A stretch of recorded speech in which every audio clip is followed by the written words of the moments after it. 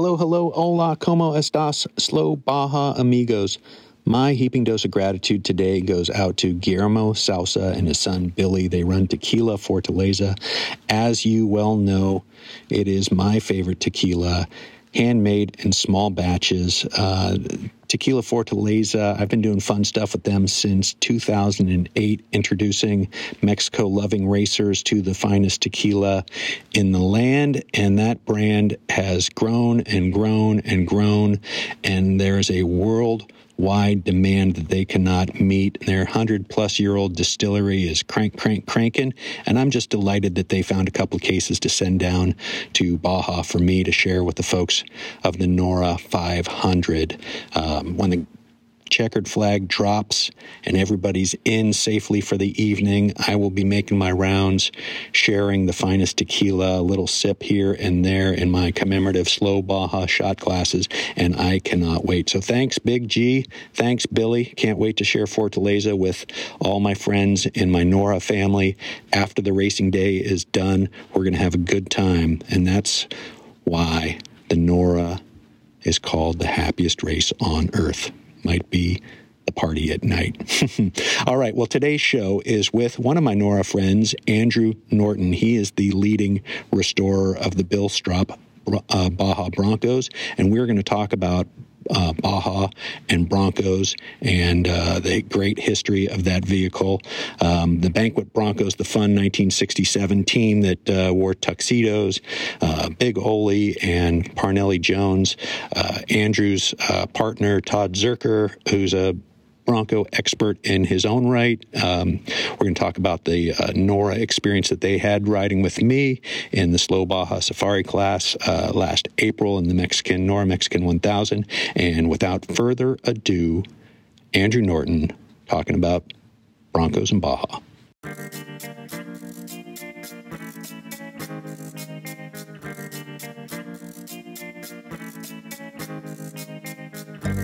Hey, this is Michael Emery. Thanks for tuning into the Slow Baja. This podcast is powered by Tequila Fortaleza, handmade in small batches, and hands down, my favorite tequila. Hey, I want to tell you about your new must-have accessory for your next Baja trip. Benchmark Maps has released a beautiful, beautiful Baja California Road and Recreation Atlas. It's a 72-page large format book of detailed maps and recreation guides that makes the perfect planning tool for exploring Baja. Pick yours up at benchmarkmaps.com.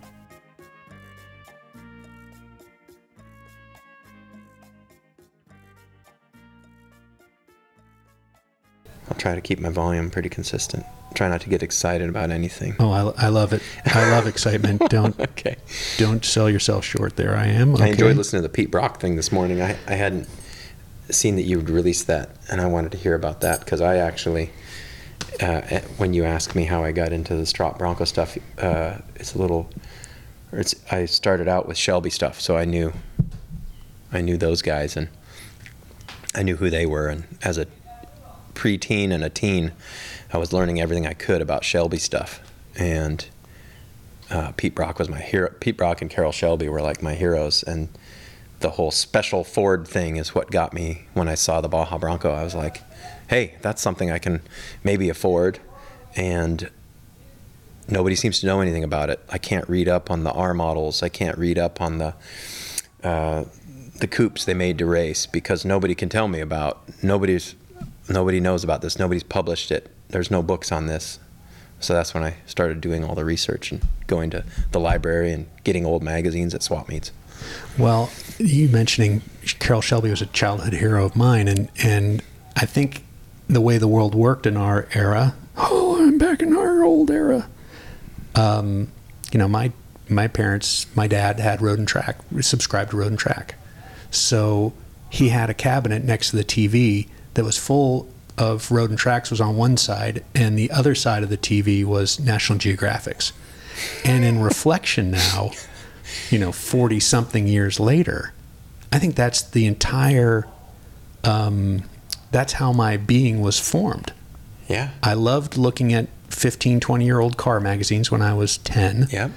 And reading about Shelby and seeing these ads and learning all this arcane history that when kids in third grade or fourth grade were talking about baseball statistics or something, and I was a baseball lover.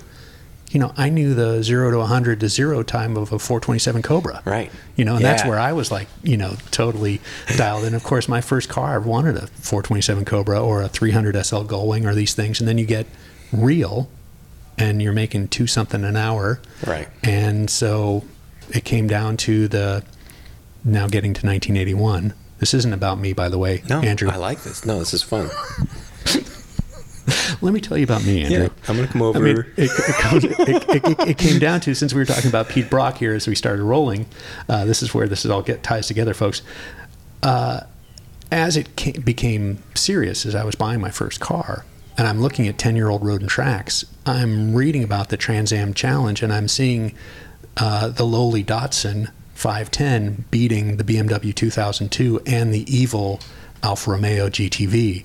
And of course, the Alfa was the first one I wanted, which was $4,500 in 1981, and then a 2002 was $3,000, $3,500 in 1981, a 10-year-old version. Right. And the 510 was $1,500 all day long, and there was a lot of them for $600 or $700. And so I bought a really nice 510, and the rest is history. I became a huge Pete Brock fan and a John Morton fan, and grew up near Sears Point checking out, you know, the beginnings of vintage racing, or the 80s version of vintage racing. And anyway, so that got me to call him about Mary McGee. I love that. That's great. There you go, all the way full circle. So, hey, I'm in Baja Broncos. Is this Baja Broncos? Yeah, the name of the business is Baja Broncos Unlimited, but I just call it Baja Broncos because I even shortened the name on the sign there. Well, Andrew Norton, hello, man. Hello. It's a delight to be in your garage in Santa Rosa, California at Baja Broncos, talking about the history of the Bronco in Baja, the people who made that history, and your history. So that's what I want to know all about. Cool. It's great to have you here. Well, all right. It's a beautiful day. It's 70-something degrees. We're talking about mid-morning here. There's birds are chirping. People are working in the yard next door. So I just, I really got, what do I want to say here? I started thinking about getting you on the podcast when I read your piece on the Banquet Bronco in Dusty Times. And that's when I realized what a nerd, in the most positive, thoughtful expression of that word, is, what a nerd you were about the history of Broncos and the early days of Baja racing. Yeah, I'm definitely a nerd. I call myself a nerd. I'm a Bronco nerd. And the Banquet Bronco is probably one of the coolest Broncos you could nerd out on, even because of its history, both how it was built and who owned it. So I really enjoyed writing that article for Dusty Times. I had a good time. Yeah, folks, if you like stuff, Baja off-road racing, the new reincarnation of Dusty Times is truly extraordinary. Boyd James, who's been on the show on Slow Baja, is really doing an amazing job. And I was just really, honestly, sincerely, don't want to be too flattering here too early in the show, but I was really touched about that. So I would love if you would read the opening quote. I've got the Times in front of me. I can definitely do that. It's right here, amigo. And then if you would just read that and then take it from there. Sure enough, yeah. Since having a Bronco was a solid help guaranteeing arrival in La Paz intact, the team focused on their own readiness. Aberze and Hanks planned to drive the course in tuxedos so they could go at their pace and still appear in appropriate attire for the party. Yeah, brilliant thinking there.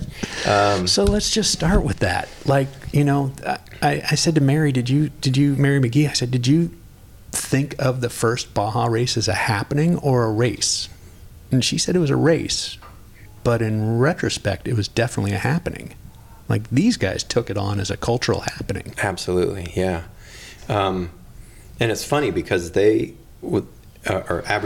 it was his truck, Banquet Bronco belonged to him. He went out and bought a fully loaded Bronco about a month before the race and outfitted it. So on one hand, it appears he's super serious about it, But on the other hand, he's like, this is kind of going to be a party that I can't miss down in La Paz, and that's exactly what I'm going to prepare for. So I just think that's probably that's kind of why I even started to get into NORRA as well, is because it looked like a lot of fun. I mean, when I got into it, I started to want to compete. The modern NORRA is what I'm talking about. But I just love that these guys just saw the fun in it immediately. Yeah, so Vic and his co-driver Irv Hanks, and I've connected with Irv's daughter now, who just got to make her first Baja trip this last year. We were trying to get together for the 1000, but she was in Baja the week before. Again, comic relief, I think, is your term, their term. Yeah. In tuxedos, in this crazy brand new Bronco with all the signage and everything, and you tell a story. You penned a story that's just amazing. They're stopped there with their lights, and was it a Manx driver pulled up? And yeah, a Manx driver pulled up, and they had hopped out of the car to do a driver switch or check something on the vehicle, and this Manx came barreling up in the dust, and the co-driver threw out 35 cents or whatever and sped off, and Abergé kind of, they're all tired. It's coming close to La Paz. They're down to the last 10 hours of the race. But these guys took off, and they didn't figure it out until they got down to the banquet that was not a toll booth guy. That was Hanks and Abergé doing a driver switch. But they look so official, Hey, I got to pay these guys in this official-looking Ford Bronco that looked kind of like maybe a border patrol, or not a border patrol, but a police truck at the time. Muy oficial. Yeah. I love it. Well, how did you track down these stories? Their story. Yeah, their story. I knew what the banquet Bronco was early on in my Bronco research, but I want to say it was sometime in maybe 2010 or so. The banquet Bronco showed up on Race Desert for sale, and I just couldn't believe that it was still out there, and there was 2 or 3 pictures of it, but it was in one piece, and I was like, that's kind of amazing, because finding any old race car, and especially any desert race car after all this time that was in the first Baja 1000 and raced for 10 years, usually they're pretty toast by then. So I called up the seller, and it's Abergé's nephew selling the truck. And I said, well, I want it all. And he's like, well, there's 2 guys ahead of you. And I told him who I was, and I've got a couple Strop Broncos, and I'm deep into this, and I know. And we started talking. I think we spent like an hour and a half to 2 hours on the phone on that first conversation. And in the end, he's like, hey, I'd really like this to go to you, but you need to beat these other offers. And I said, I'll do it. I'll send the check tomorrow. And so that started our relationship, and I've been back and forth on the phone with him quite a bit. And that's where I got some of those stories. I also got some of the stories. I actually got them all from Al, but they're all corroborated in all these old magazines, and the same story, and a couple of them he even confirmed happened twice, like happened more than once, like the one where they freak out because it's Dia de los Muertos, and they're like, they look jump like right corpses, into this. Look like they hopped out of a grave. Just jump into that story. That is just truly. Yeah. I mean, you can't make this stuff up. Oh yeah, I know. Well, yeah, I think the story that I think it happened the very first race too. That first race for them, I think, that's probably what got them hooked. But because of those 2 things happened, the toll booth, and then also they blew out the front 2 tires in a gully, and it was a kind of a hard impact, and he had 4-point harnesses on stock Bronco seats, and it squeezed him pretty good, and it squished his green felt autograph pen in his pocket. He didn't realize that, but after the dust settled and they unbuckled, he wiped his hands off because they were dirty onto his lapels, and then onto his face. And he's in a tuxedo. He's in a tuxedo, but his pen there had gotten squished and broke open, so there's green ink everywhere, and he just rubbed green ink all over his face. He didn't know this because it's nighttime, so he walks into this cantina and asks for help, and he's got a green face and tuxedo covered with dust, and he's all haggard looking, and of course it's November, and they think it's Mexico. Yep, and he's a spirit. He's coming back. He wants his favorite drink. So, and you can't make this up. No, you can't. That is, I mean, quintessential crazy. This is what racing in Mexico is all about, that things like this happen. Yeah. Amazing. So they managed to get down to La Paz and get some tires, as I recall, from this crew, yeah? Exactly. You were just telling me about that. Strop had been leading the race and sanded his motor out somewhere short of the finish. Actually, I think by that time they'd towed to the finish line, but Aberze got a taxi ride, I believe, or something, hitched a ride down to La Paz, found Strop because he knew that Strop would have wheels and tires, and borrowed 2 wheels off of that Bronco that you're sitting in front of, and got him back up, put the Banquet Bronco back together with these 2 borrowed wheels, and made the finish line within the time limit. Which is 60 hours. I thought it was 60 hours. I did research that because I just knew it was before the time limit, but I think I read that it was 60 hours in one of those old magazines. Amazing. And they made the Banquet. And they made the Banquet. All dusty and green-faced. So let's back up now and say, where did your fascination for Broncos and Baja come in? You were telling me about Brock and Shelby and some of our shared childhood fascination and adoration of these racing heroes in an era that was directly preceded our childhoods. Yes. Well, I didn't grow up racing in Baja or off-roading or exploring or boondocking or any of that stuff. My family drove Volkswagens, and for some reason I came out just in love with all things with wheels, and especially cars and trucks. And how I got to the Bronco, I mean, I think originally I was into sports cars and Mustangs, especially because my Aunt Dee had a Mustang. And so I got into Mustangs, and I learned about Shelbys at about age 7 or 8.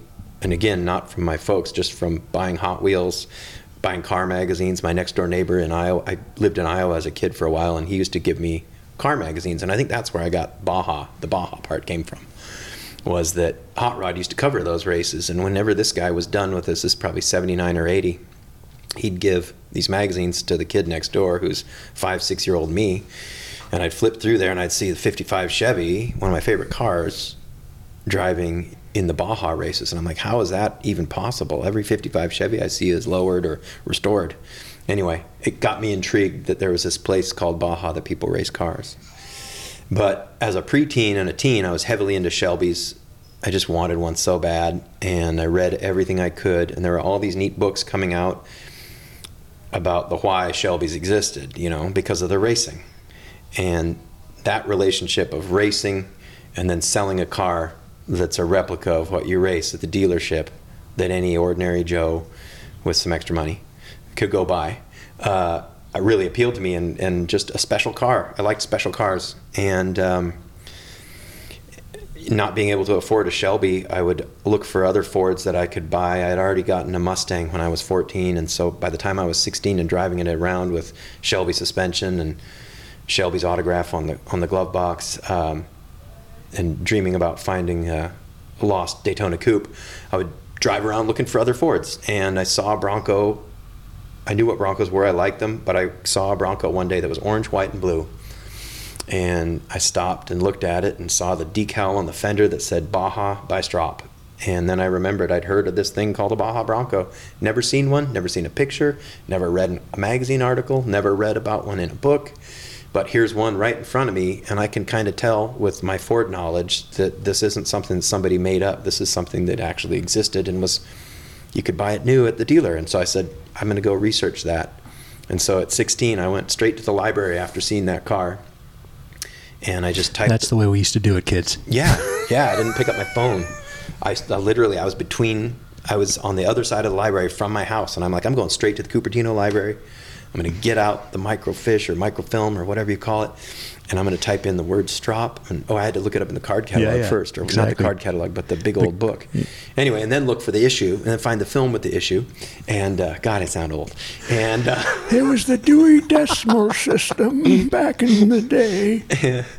I remember I found a couple articles early on, and I was just like, okay, yeah, this is a Baja Bronco, and they were made in '71 at least. And I just put that photocopy in a folder, and I just anytime I You just, had a dime for the photocopier I did. in the library, and that smell of those fresh library copies. it's not as good as the purple stuff that your No. third grade teacher put Exactly, on, but the it's micro, close. whatever that was, Yep. mimeograph. Yeah, yeah, Right. Sorry, man. yeah. So you're at the library and you're learning about Strop, and you're living in the Bay Area now. You're in Correct. You're in South Bay, Yep.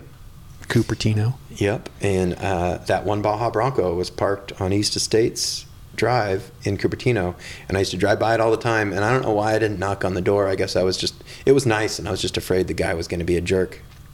But about some kid crawling under his truck, you know. But I took pictures of it and logged it and talked a friend into buying another Baja Bronco that we found up in Reno in about 95. And since then, I ended up buying mine in January of 96.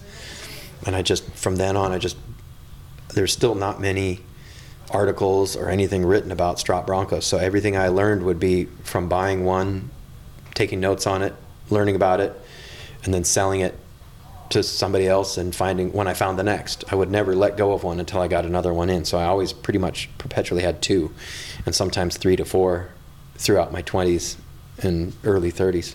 And still, obviously. So I gave Willie Strop a call on the drive up today to connect with him and hear a little bit about his family, his dad, his life, Baja, the Broncos, the whole thing. I didn't ask him if there was a central archive for his father. Did he keep meticulous notes? No. I mean, no. So he built 100-something, maybe 100-ish of these things a year for 5 years? Yeah, the production Bajas, there's roughly 500 if you include the individual ordered ones. Yeah.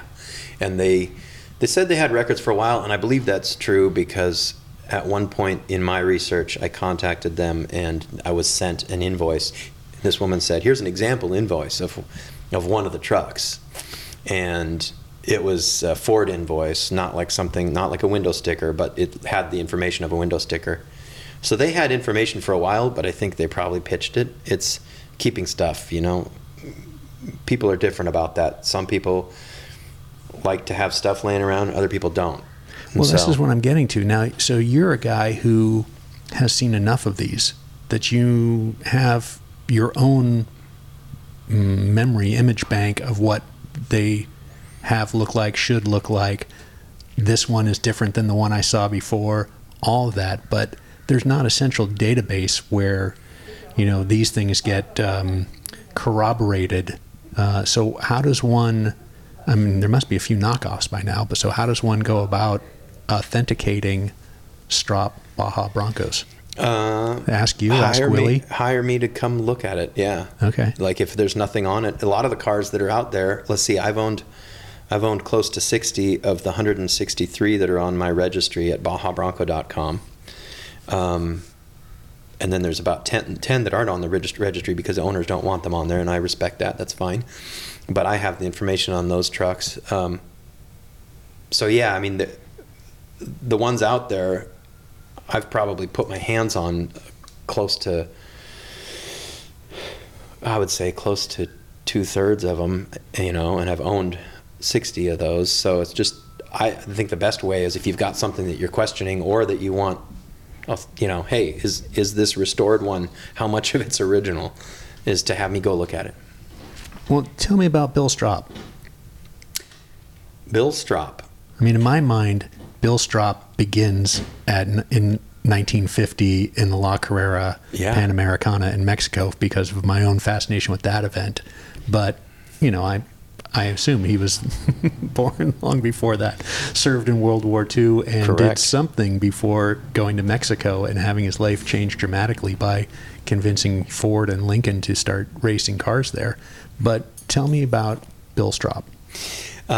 He was similarly intrigued with automobiles as I was, and he built this.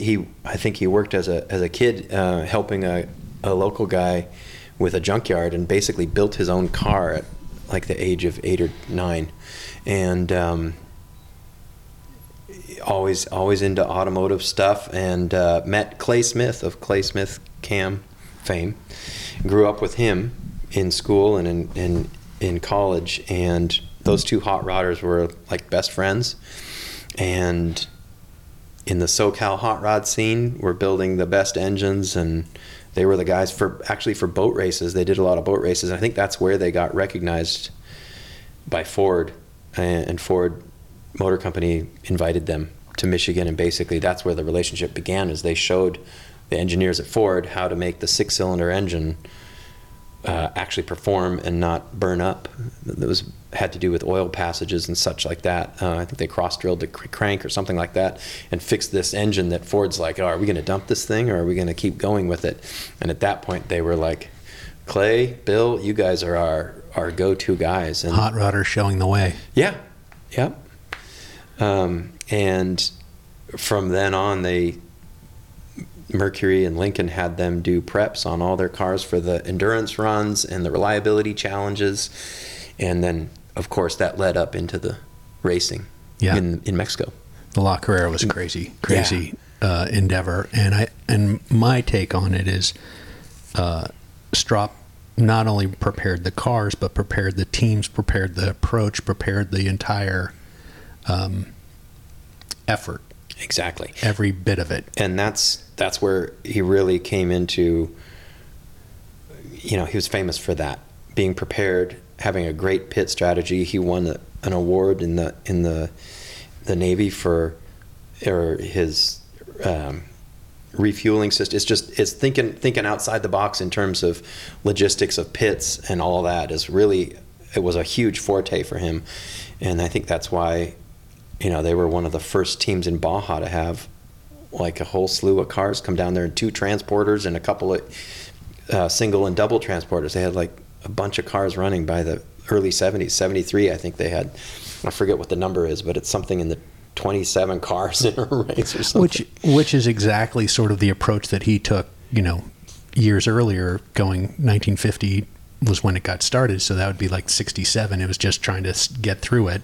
But by 54, they had an armada. Yep. And he was down there, pre-running, obviously, and digging pits into the dirt. Exactly. I love that. And trailered all their food down, and they could only drink stuff that came out of bottles and whatnot because of brought their own cook and everything. Yeah, just the demands of being in Mexico in those days. Yeah. So an amazing approach. And the other thing about that's kind of goes through with all of his cars that he's touched throughout was that they were just really good looking cars, like signage on them, wheels on them.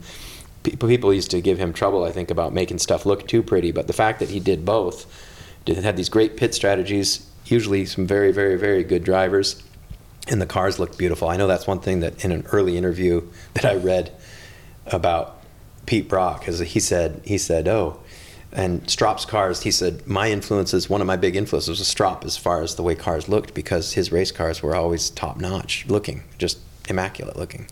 And I think that's rare when you have both sides of it. You've got the performance and you've got the good looks, and Yeah, and Peter Brock now being a guy who, as a kid, 19 years old, got hired by GM, does some sketches, and it becomes a 63 Corvette. Right. Like 19-year-old kids aren't even able to get a job, let alone get a job in the styling department at GM these days.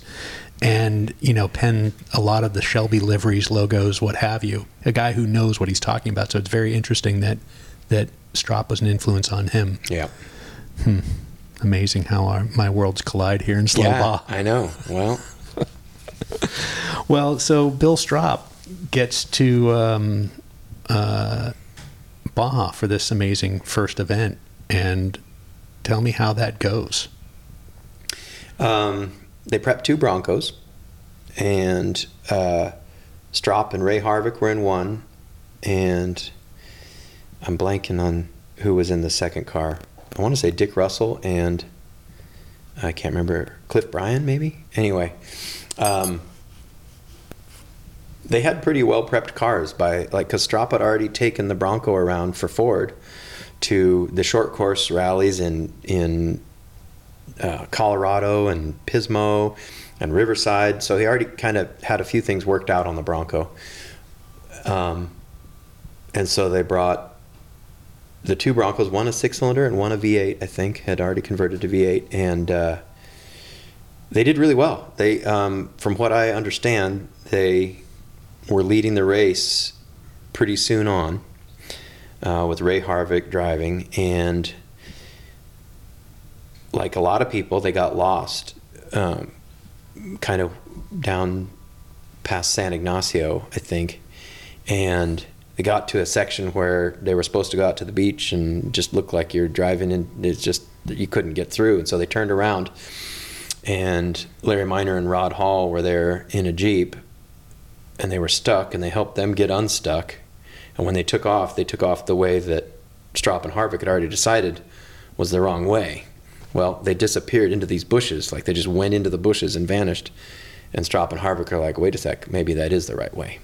So they turned back around through this really sandy stuff and were coming after Larry and Rod in the Jeep, and the motor sanded out because they'd spent so much time getting stuck themselves, getting Rod and Larry unstuck, and then they just ended up completely sanded out. They did roll it before that too, I think. And I think the air cleaner had come apart and sand got into the motor. But they didn't quite, they knew they were onto something, but they didn't win. They DNF'd. Well, I think that first race was full survival. I mean, it was just making it the course distance, and then speed got to be a part of it very, very quickly thereafter. Right. I mean, I think 68 people were like, let's make this thing go faster and figure out how to make it more durable and what have you. And again, in my conversation with Malcolm Smith on Slow Baja, you know, he was using a library book to figure out the Gulick and Goods. I'm blank on the name. David Keir is going to be calling to correct me. Basically came out in the 40s, and it had a full map of Baja, but it's, you know, an 8 by 10 inch book, and he's memorizing the thing and memorizing his points on the map by studying a book, and gave it to RN, his racing partner, to study. And of course, he didn't study it the way that Malcolm did. And to think about that in those days, you know, to think about the amount of information that we have today on our phones, on our dashboards, you know, GPS satellite pictures of everything, and a great paper map, which is sitting here next to me, the Baja Almanac from Benchmark, with, you know, you've got every dirt road. Right. I mean, they were just driving in dead reckoning, I think. Yeah, exactly. Remembering a library book. Let me remember that library book while I'm on my motorcycle going this fast. Yeah.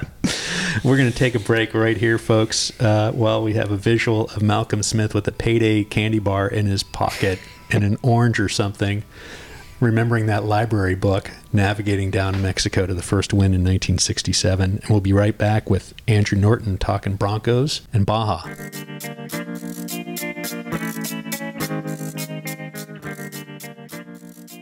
Here at Slow Baja, we can't wait to drive our old Land Cruiser south of the border. And when we go, we'll be going with Baja Bound Insurance. Their website's fast and easy to use.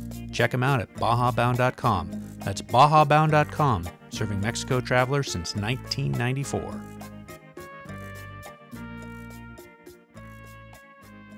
Hey, we're back. We're in Santa Rosa, California at Baja Broncos, and I am getting the history of Broncos and Baja, and we're going to get on to Andrew's affliction with the Baja Peninsula himself. So let's jump into that. You're buying these Broncos up. You started in 1995. Is that when you? Do I have that date right? 95. I think I got my first Bronco in. Yeah, it was December 95. I agreed to buy it, and then my friend and I flew out to Texas and drove this worn-out Baja Bronco back to Santa Barbara, where I was living at the time. And are you finding them in 95? You're finding them in magazines at that point, or where classified ads? Where are you finding these cars? Word of mouth? Yeah, Auto Trader magazine, yes. And then this one was in Hemmings Motor News, 3 lines. Sure. And the guy knew what he was saying in the line. Said a real Baja Bronco by Strop, and I was like, oh well, if he knows that much, I got to talk to him. I called him and made an agreement to go buy it. I think that was one of the utter fascinations that I had as a youngster, reading the classified section of Road and Track and reading the classifieds from 20 years before, when this thing and that thing were the same price, and then this thing is worth 10 times what that thing is worth. Yep. I remember looking through those ads too and seeing Cobras I'd go to the swap meets and buy old Road and Track or whatever, and when I was in junior high, and I remember looking through there and like seeing ads for competition Cobras, and I was like, man, I have almost that much into my Mustang. How is that possible? Yeah. How was I born so late? Right. That was what it was. So you check out that first one, you're buying them, and then 1995 forward, when do you start heading down to Baja, or had you been to Baja already by this I had point? not. I still thought Baja was the coolest thing. Obviously, when you devote a lot of your spare time to a truck that's named after Baja, obviously you're dreaming about it. But I got involved with some of the Bronco internet mailing lists because the internet was now popping. And I met Todd Zerker at that point, and he had realized that I was heavily into the production Baja Bronco, and he grew up reading magazines and knowing all about the races, and he was kind of into the competition ones, and so we compared notes and shared notes on that stuff in the late 90s. And also about that time, I think I started BajaBronco.com, the registry, and just an information page for people to come and like, hey, I've got this orange, white, and blue Bronco. I don't know anything about it. Oh, let me type it into the internet. Oh, here's BajaBronco.com. So the internet in those days, kids, was 24-hour yellow pages. Yeah. You know, it was just information. This is where you would go. It was like a encyclopedia on a computer. So you were creating, or a Wikipedia that maybe would be the appropriate, because not everything was fact-checked or correct, but you were creating I tried to put out a repository of information. Yeah. That's what it was, and that's what a lot of the early Bronco sites at the time, even if they weren't related to Baja Broncos, they were putting out how to put disc brakes on your Bronco, and it was all information instead of like, look at what I've got and look at what I can do. It was hey, let's share information. But anyway, Todd and I started sharing information about the race Broncos, and also at the same time, Todd Clement of Wide Open Baja called me because he had purchased a Baja Bronco, a production Baja Bronco, and he grew up driving a racing Bronco, and he's like, who's this guy with this website? So he called me up one time and said, I've got one of these Baja Broncos. What do you know about it? And we just started comparing notes, and I had already done all this research on where the steering wheels were made and all the pieces were made. And he said, God, you're like an encyclopedia for Baja Broncos, and you're really into the details. I like details. I need somebody who's really detailed to come help me with this Baja effort. We're doing the Baja 2000. Do you know what that is? And I said, no.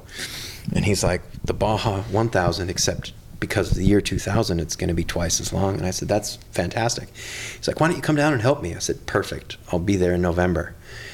And he's like, no, why don't you come down early? I want you to be in charge of the logistics of fuel for the whole chase team and all this stuff. And I'm like, I didn't know. I'd never been to Baja yet. You're the new Bill Strop. Yeah. So I went down and worked for Wide Open Baja for the Baja 2000, and that was Todd Clement introduced me to Baja and taught me how to drive down there and what to do here, there, and the other, and just into racing and logistics and where's the fuel going to be, how's this all going to work. And that's how I think I worked for him for the 2000, and then I think the 2001 and maybe a little bit for 2002 I went down there. But yeah, I was hooked at that point, and I really wanted a Strop Racing Bronco, and I knew where two of them were. And so I made that my mission, was to find an original Strop Racing Bronco that we could race. And it took a few years to get that one. It was actually one that Todd Zerker had found in Arizona. This guy was using it as a sand toy. It had paddles on it. It was bright red with the gold roll bar, 2 gold. And Todd and I bought it together, I think, in 2006. And it turned out, through a bunch of research, that it was actually the truck that Rod Hall drove the most, and it's the one that he and Larry Minor won the 69 Mexican 1000 overall with. Well, 2006, these things are starting to become worth some money. Oh yeah. Yep. Yeah, you're not finding these things for $500 or $5,000 anymore. No, I think I paid $6,500 for my first Baja Bronco, and then we paid considerably more for the race truck because the guy knew what it was. He's like, yeah, Strop Racing Bronco, because he had pictures of it before he even painted it red and turned it into his toy, and it still had the orange, white, and blue paint all over it. And before he ruined it. yeah, well, he didn't. That's the nice thing about it, is he really just painted it a different color and put a different motor in it and paddle tires. So that's minimal damage. Yeah. I mean, all reversible. Yep, and a lot of it got reversed in 2010. We loaned it to Chris Wilson and Glenn Strata to race in the resurgence of Nora. So that's the leap that I was going to make. So you're buying these things before there was any place for you to actually use them. Yeah, I mean, you weren't going to go use them in score, or you were going to do it in a very different way.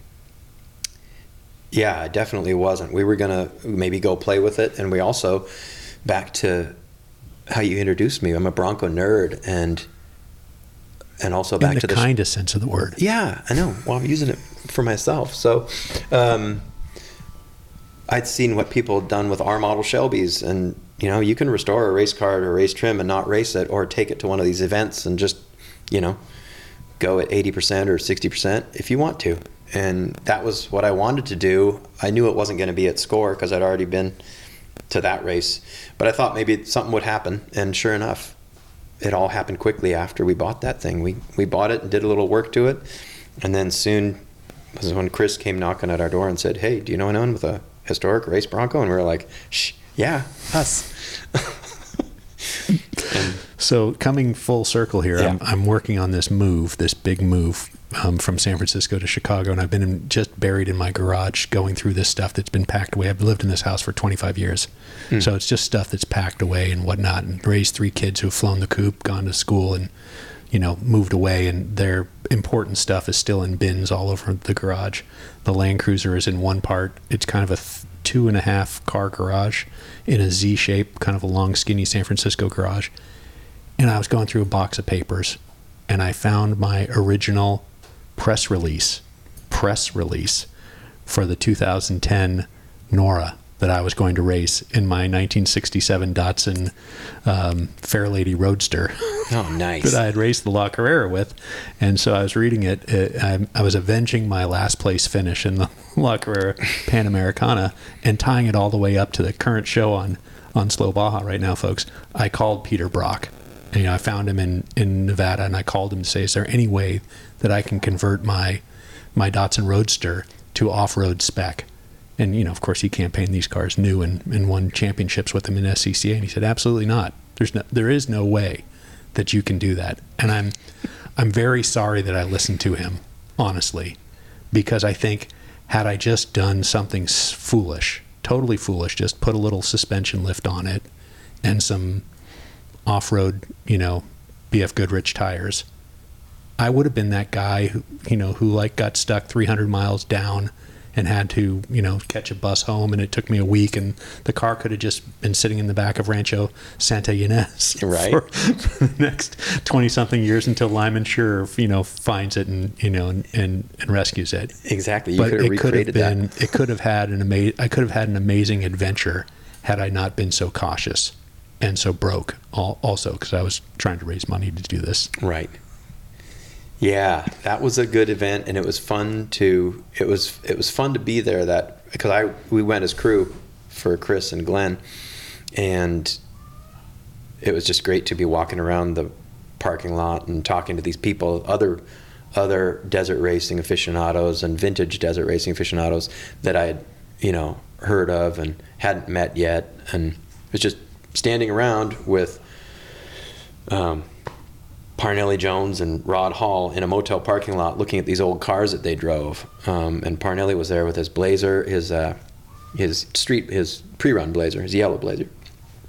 And Rory Ward was there, and we were all just standing around talking about the stuff that we've been geeking out on the internet for years on. It was just really, really fun. And I think that just pushed us to, I think somebody said, next year, why don't you guys just use the Bronco? Why don't you use the Bronco? I think it was Rory. He said, why don't you guys just race that thing? And we were like, okay. And so I think we took a year off in between because we had just had my daughter. And so I took a break there. And Yeah, the next year we got the Bronco it was pretty much ready already. And Todd and I drove it with a bunch of our friends and finished. It was fun. And have you been chasing that? Is this like a drug habit? You've been chasing that high ever since? Absolutely. Yeah. Yeah. I still think about that first event that I did with my buddy Ted in Baja in my Land Cruiser, 3,000 miles in 10 days. And I'm really still just chasing that. Yeah. Yeah. It's so much fun when you get down there. And I mean, just like you said, anything can happen down there, and having the adventure is part of it. But I just really love to personally prep or restore something and then know that I'm probably going to have to fix a couple things on the way down there. But also, I just know that I'm going to finish. I just know I'm going to finish. I flat tow my race truck down there, and people look at us and kind of shake their heads because they're like, man, you can really brake down here. Don't you know that? And I'm like, yeah, but how am I going to know if my bearings are set up right if I don't flat tow it the 500 miles first and go feel the hubs how am I going to know everything's right? Anyway. That is part of my shakedown. Yeah. I drive my Land Cruiser from San Francisco to San Diego in one long 12 to 14 hour day down Highway 101, pick up my buddy, and we cross the border the next day. And it's like, I'm probably have done some shakedown stuff up here. And, so I have a good feeling that if I go slow and don't smash it into something, I'm definitely going to finish. Right. I try and go between slow and fast, somewhere in there. Well, you're racing and I'm doing something else totally different. Yeah. Well, let's get into that. What is it like? How do you describe what you do and what it's like to be in a vintage racing Bronco in NORRA, driving on the same dirt, just different era? What is that like? It's awesome. I like it because it's like all these old pictures that I looked at in magazines are coming to life, and I'm in the picture and I'm having a blast. And I love the idea that, like, especially I don't know, it was really cool to be out there with Big Ole last year, but then even in previous years too, just creating this I don't know, it's like going back in time for people to see us in an old orange, white, and blue Bronco and a gold and white Bronco zip by. It's just like, it could be 1972, you know? Absolutely. I mean, I say it's my Land Cruiser's a portal to another era, and it's just, it's flipping a filter. Yeah. I've got one of those GF UMasters that I'm looking through instead of the windshield, and I'm just clicking to another scene from, another era. Yep. And it's everything's in a different color. And I'm like the pictures in the Dusty Times that, for illustrating your story, that beautiful Kodacolor, Kodamatic, Instamatic film from, my childhood. I'm a little bit older than you are. That is my childhood, seeing those pictures, early 70s. That's what my life looked like. It had a little border on the pictures with the date stamp and all that. And that to me, when I'm looking out of the windshield of my old truck, I'm in that. And what was so exciting this year with the Slow Baja Safari is having a Manx in front of me, or having one of your Broncos, right there, and hearing that V8 rumble. That really, I'm not saying anything about the Raptors and the Jeeps and the G-Wagons and all that, which was phenomenal, and the people who brought them were wonderful folks, but visually, being a visually oriented person, seeing your truck and seeing Big Ole and saying, is this really happening? Is this really did Big Ole just take the green flag right there? Did that just happen? Yeah, I think I made the remark to my wife. She this is the first year that she's ridden in the car with me, but she's been super supportive of this whole fascination. Like when she met me, I didn't have a race truck, so things changed there. But she's been super supportive, and I'm so glad to have had her in the car, because I just felt like she's a great co-driver, awesome navigator. And we're pulling out of Ensenada, and in our rearview mirror, I can't remember where Ole started, but it was a few cars behind us. We weren't close at the start line, but we pull up, and I said to my wife, "Oh my God, we could break down right now and I'd be fine, because Big Ole's in my rear view. I feel like Parnelli's in my rear view, and we're leaving Ensenada here, getting ready to go out to the dirt, and we're cruising through Ensenada, the Colt Strop Bronco, followed by Big Ole, and it was surreal and awesome. And it's just like, at that point, everything else was just gravy. And it was awesome because, we went the whole distance with we made it. So there was some gravy. There was a lot of gravy. Yeah, it was great. The end of that first stage, though, after we we stopped a couple times, but the battery sparked out and almost set her on fire as soon as we got onto the dirt, because I started to go faster than I should have been going, and the battery jumped out of the hold down, which was pretty weak. I should have changed that. And then we lost our power steering because I didn't tighten a clamp. But yeah, we had enough adventure to make it, to just give us a little bit of butterfly, but then the rest of it was fantastic and fun. Well, that leading up to the event, I was in Baja for 5 days before. My truck was in storage there from a trip that I had taken a couple months prior, and the shop that it was in storage in was also doing some prep work. So we had the list, and I thought I better get down there and babysit the last 5 days to make sure that the list is actually getting done. And one of the things was, in my Land Cruiser, since I've owned it, it's just smelled like gas. And they all smell like gas, whatever. They smell like gas. But last year I had a leak in the fuel tank, and turned out it was just a hose line that had been looped through a primitive charcoal canister, which was in the seat upholstery, in the bench seat in the back of the seat. That charcoal canister had been removed, so it's early smog. Got it. So the vapors are going into a charcoal canister, which is in the middle part of the bench seat in between the driver and the passengers. So when I bought the thing 10 years ago, I had that removed, and the line just got looped back into the tank but never got clamped. And freak accident in getting onto the 500 last year, Ted's, we're putting stuff behind the seat. Ted's folding the seat back, and the seat just stops, and he, instead of, pulling the handle and adjusting it and pulling it forward and being very gentle with a 50-year-old vehicle, he just gives it a little heft and just snaps this pin off, and all of a sudden the back of his seat is not connected to the bottom of his seat. And we're literally on our way to Baja to start the 500 last year. So he's, basically putting more stuff behind his seat to have some sort of, have some sort of mass to hold the seat in place. And as it turned out, that action ripped this fuel line off of its mooring, which we didn't realize at the time. But when you filled the fuel tank completely, only completely, it would splash fuel under my seat. So we're trying to figure out where's this fuel coming from, what have you. Anyways, it was a cluster F, as they say. And so this year, I wanted to make sure that we had that all sorted. We had it fixed last year. Mag 7 did a great job. Tom Mangione fixed it last year on the side of the road. Fabulous repair. This year, I just wanted to make sure, because I was still smelling a little gas. Yeah. So I just wanted to make sure it's fixed. Night before the race, the mechanic is making a gasket for the top of my fuel tank for where the fuel pump is. So, son of a gun, okay, well, he thinks it's leaking there.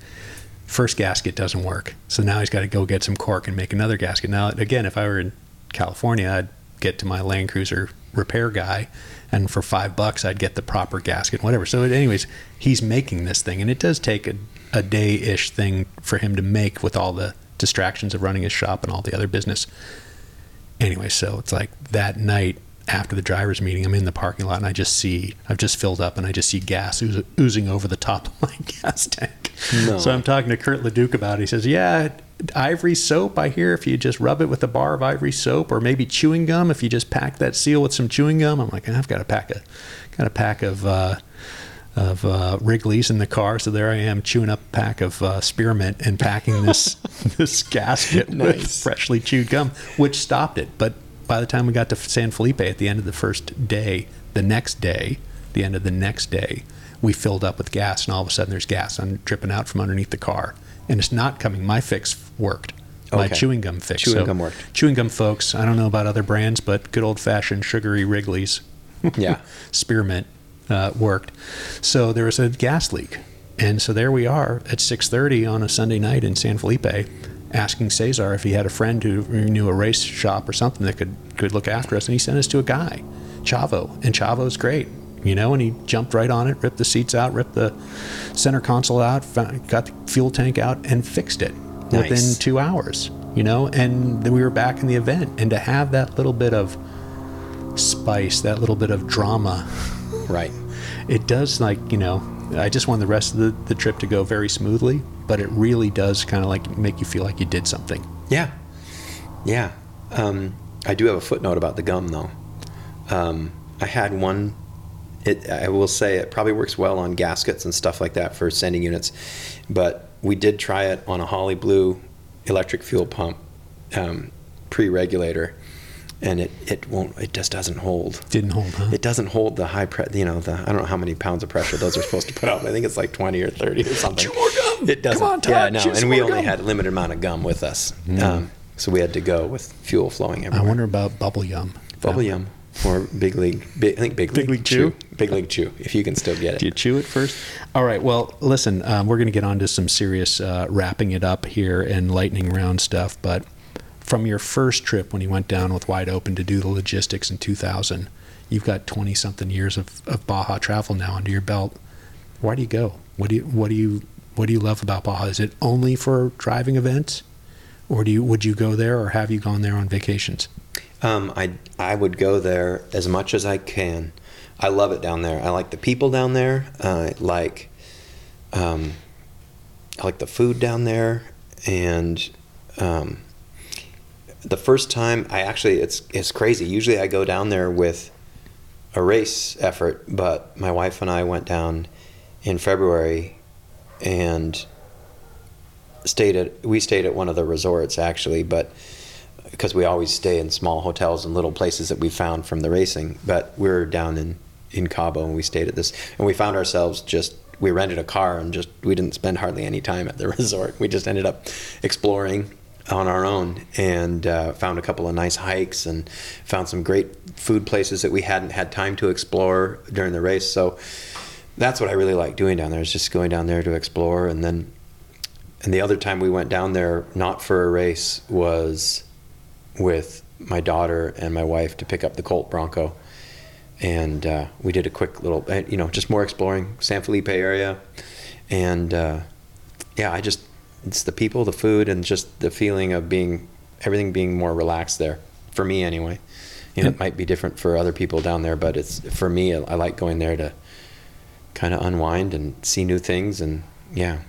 And how do you describe most of the news regarding travel, or the internet noise, is about crime and trouble and problems and whatnot? And how do you distill it down to say, like, immediately I'm in full agreement with you on all fronts? So, like, how do you distill this to how do you describe the people? Usually the people that tell me how dangerous it is down there haven't been there. And so I try to, I don't know, I guess I just respond to that in that, I just don't, I haven't had any bad experiences down there. I know that people have, but, I don't know what really to say to people who believe that it's as dangerous as they make it sound. And maybe it is, and I'm just lucky, but like, I go there every year, and I have for the last 10 or 12 years every year. And before that, there's only I go down there a lot, and I never feel that. I never feel that way. But I also don't do silly things down there, like I don't know, I don't put myself out there really late at night or anything either, too, and I always hang out with my friends. So I don't know. What sort of car prep and travel advice do you have on that front, as a guy who builds vehicles to go bouncing through the desert in a race? What would you say to somebody who's just going to Baja, and is worried about, what do I need to do? How do I need to prepare my vehicle to survive in Baja, even if they're just driving on the pavement? Yeah, I would say make sure you have a good spare tire. Make sure your tires are good. I like to go down there in vehicles that are not brand new and covered with computer stuff all over them, like computer-controlled fuel injection, all that jazz. I have a 1999 F-250 Super Duty 7.3 diesel. It's pretty simple to work on if something happens. Plus, a lot of people down in Baja have those vehicles. And so if you need a part, you're probably going to find it. And also just know your vehicle, know how to work on it, a little bit is good. Bring fuses. Open your owner's manual. Look at what fuses your car takes. Go to the auto parts store before you leave and buy all those fuses. Have them in your glove box. Bring some tools with you. I don't know. That's what I do because I'm a mechanic. But I think the times I've broken down there, either somebody has an idea or a friend, or the people down there are always willing to help you figure out how to fix your car. Yeah, well, from Chavo fixing my fuel tank Right. to a week later having Luis, I was driving north after the event was over, and I just thought, I'd had a ongoing leak, and I thought it was from rear main seal, but it turns out it was transfer case. And so I'm checking my engine oil, saying, well, it's fine, it's not leaking.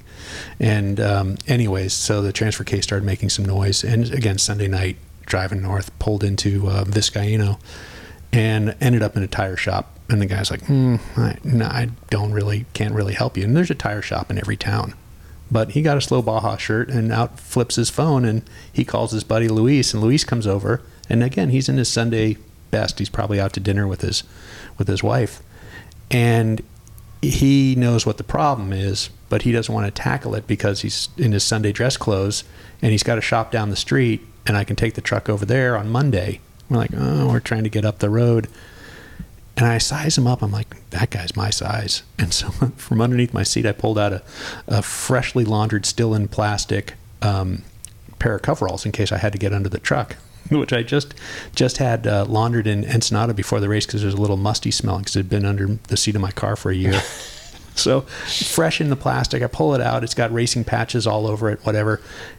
He jumps right into the thing, gets right under there. He's like, yeah, there's the problem. Okay, meet me in my shop, and jumps down into the pit, and we get off to AutoZone or whatever the local auto parts store. Got all the fluids we needed, and he had it all refilled with fluid and had figured out where the leak had come from and tightened up the bolts. Where I guess what had happened is I'd probably taken a pretty good knock with a rock and was just leaking out of the top of the transfer case there. And so anyways, a guy again, Sunday night, eager to fix it. He got to keep the coveralls. He was pretty stoked about that. Obviously, I paid him, and we were back on the road. So basically, it's just like things around here, right? Like And your mechanic gets on it right away, and it's done fast, and it's done well. Sunday night at 6:30. So yeah, just like up here. Yeah, and the funny thing is, just like up here, now I have a friend there that I can call for anything. He actually, messaged me on WhatsApp the next day to see how I was doing. Ah, that's great. Yeah, so that's been my experience down there with having an automotive issue that you can't fix yourself, is that you'll find somebody that can help you. Well, I can't fix anything, so that's I'm at the mercy of the locals. Well, at least you brought coveralls for them to wear. I mean, it's perfect. Exactly. Maybe I have to have 3 sets now. Yeah. Big guy, small guy, medium guy. That's thinking ahead. That's a good prep item. That good tires and 3 sets of coveralls, 3 sizes. Yeah. Andrew, do you want people to use up your valuable time contacting you about things like Baja Broncos and whatnot? Where would people find you on social media and what have you? On social media, I pretty much do only Instagram right now, and it's at Baja Broncos. Okay. And I also have my website, BajaBronco.com. If people really needed to talk to me right away, my phone number's up there, and they can give me a call. I'd love to talk about Baja Broncos, old race cars, especially old Broncos and Blazers and that sort of thing. Cool old stuff. And when do you think you're heading down again? I'm going to try and go to the 1,000 next year. Okay. I'd love to go to the 500, but I just think I have too much on my plate right now. I have 2 trucks in the body shop that need my attention, and then they need to be reassembled after my attention is applied to the people painting them.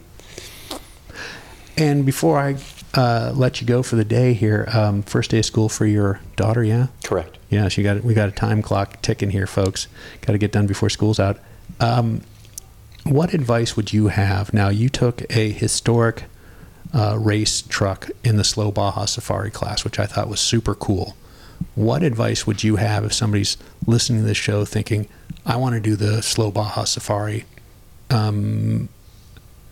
I don't know if I told you this while we were in Baja together, but you actually had a lot more knowledge about the event and about what was happening than I had as the quasi, name on the door guy, because I didn't have access to the the racing schedules, which you had folks who were actually doing K-Singer, doing the racing. Judy Smith runs. That's her truck, right? No, not Judy Smith. Sorry. Susan Kasinger. Susan Kasinger, sorry. Yeah. Judy Smith is the famed Yes.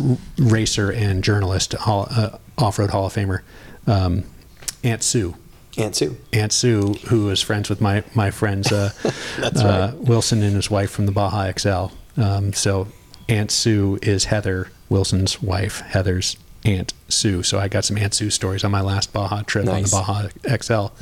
So you had some access to the actual racing schedule. You could ascertain, because of your experience with racing that event and now in the slow Baja class, what was likely to happen given when the racing class was departing after the class. And you wisely pulled off and let a lot of stuff go by before you followed along, where I unwisely thought, I think I can beat these guys out of this stage. Yeah. So what advice would you have if somebody's just sitting there, they've got a Jeep, they've got something old, they've got a, maybe a historic vehicle. What advice would you have about, and I'm meaning this quite honestly and sincerely, about how to attack this new class, the new slow Baja Safari class? I see it as a good way for people to see if they want to get into doing the Nora 1000 in Pioneer or whatever other class you might want to do. I came the other way. I've done Pioneer since 2012 and actually competing. And the slow Baja is just a nice way. I think it's a good way to shake down a car. I definitely would change several things about the Colt Bronco if I were to race it in the Pioneer class. But you could treat it that way. That's one piece of advice, is like if you're thinking about doing Nora and Pioneer, I would do slow Baja Safari in pretty much any vehicle, but ideally in the vehicle that you plan on taking, because you're going to learn so much and you're not going to have a potential, it's going to help you not have a potential DNF the first time out because you had the wrong springs or you had the wrong setup on your bearings or what have you, wrong carburetor. Yeah, I think it's a really good tool for that. And also, if you have something and you want to, keep it safe. Like we've taken on some damage in the Kasinger Bronco in the Pioneer class, not intentional, but accidents can happen when you do 10 races in a row. You can take some body damage. So if you have something that you want to protect a little bit, like Big Ole or the Colt Strop Bronco, you can take it on the slow Baja and have less of a chance of messing it up or wrecking it, I think. When I did that pre-drive in January trying to find 1,000 miles that weren't even going to scratch Big Ole, and we literally, Eliseo and I literally discussed hedge clippers, pruning shears, and could we prune this, because there's so much water there in January, could we prune these bushes back in mid-April to make sure that it wasn't going to get pinstriped? Well, anyways, best laid plans of mice and men. Right. I remembered you told me that too, because I went through that section that was going to get pruned. It was on the first day, and we were driving through that wash, and I'm like, hey, they didn't prune this. No, they didn't and prune Flannery it. was like, what? I'm like, never mind. I mean, we talked about it, but there's a lot of things that got talked about that didn't get done there. All right. Well, hey, you've been super generous with your time. BajaBroncos.com, Baja Broncos on Instagram. Andrew Norton, if you want to talk Broncos or Baja, he's a great guy. And thanks for making some time. And that issue, Dusty Times, I think that's number 3. Yes, that has your it is. story in. That's a terrific read. So Dusty Times, check them out. You can find them online and buy that magazine and subscribe. It's a beautiful annual.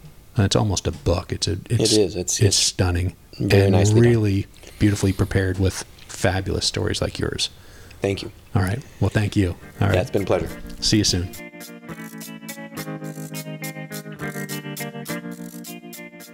Have I told you about my friend True Miller? You've probably heard the podcast, but let me tell you, her vineyard. Adobe Guadalupe Winery is spectacular. From the breakfast at her communal table, bookended to an intimate dinner at night, their house-bred Azteca horses, Solomon the horseman, will get you on a ride that'll just change your life. The food, the setting, the pool, it's all spectacular. AdobeGuadalupe.com.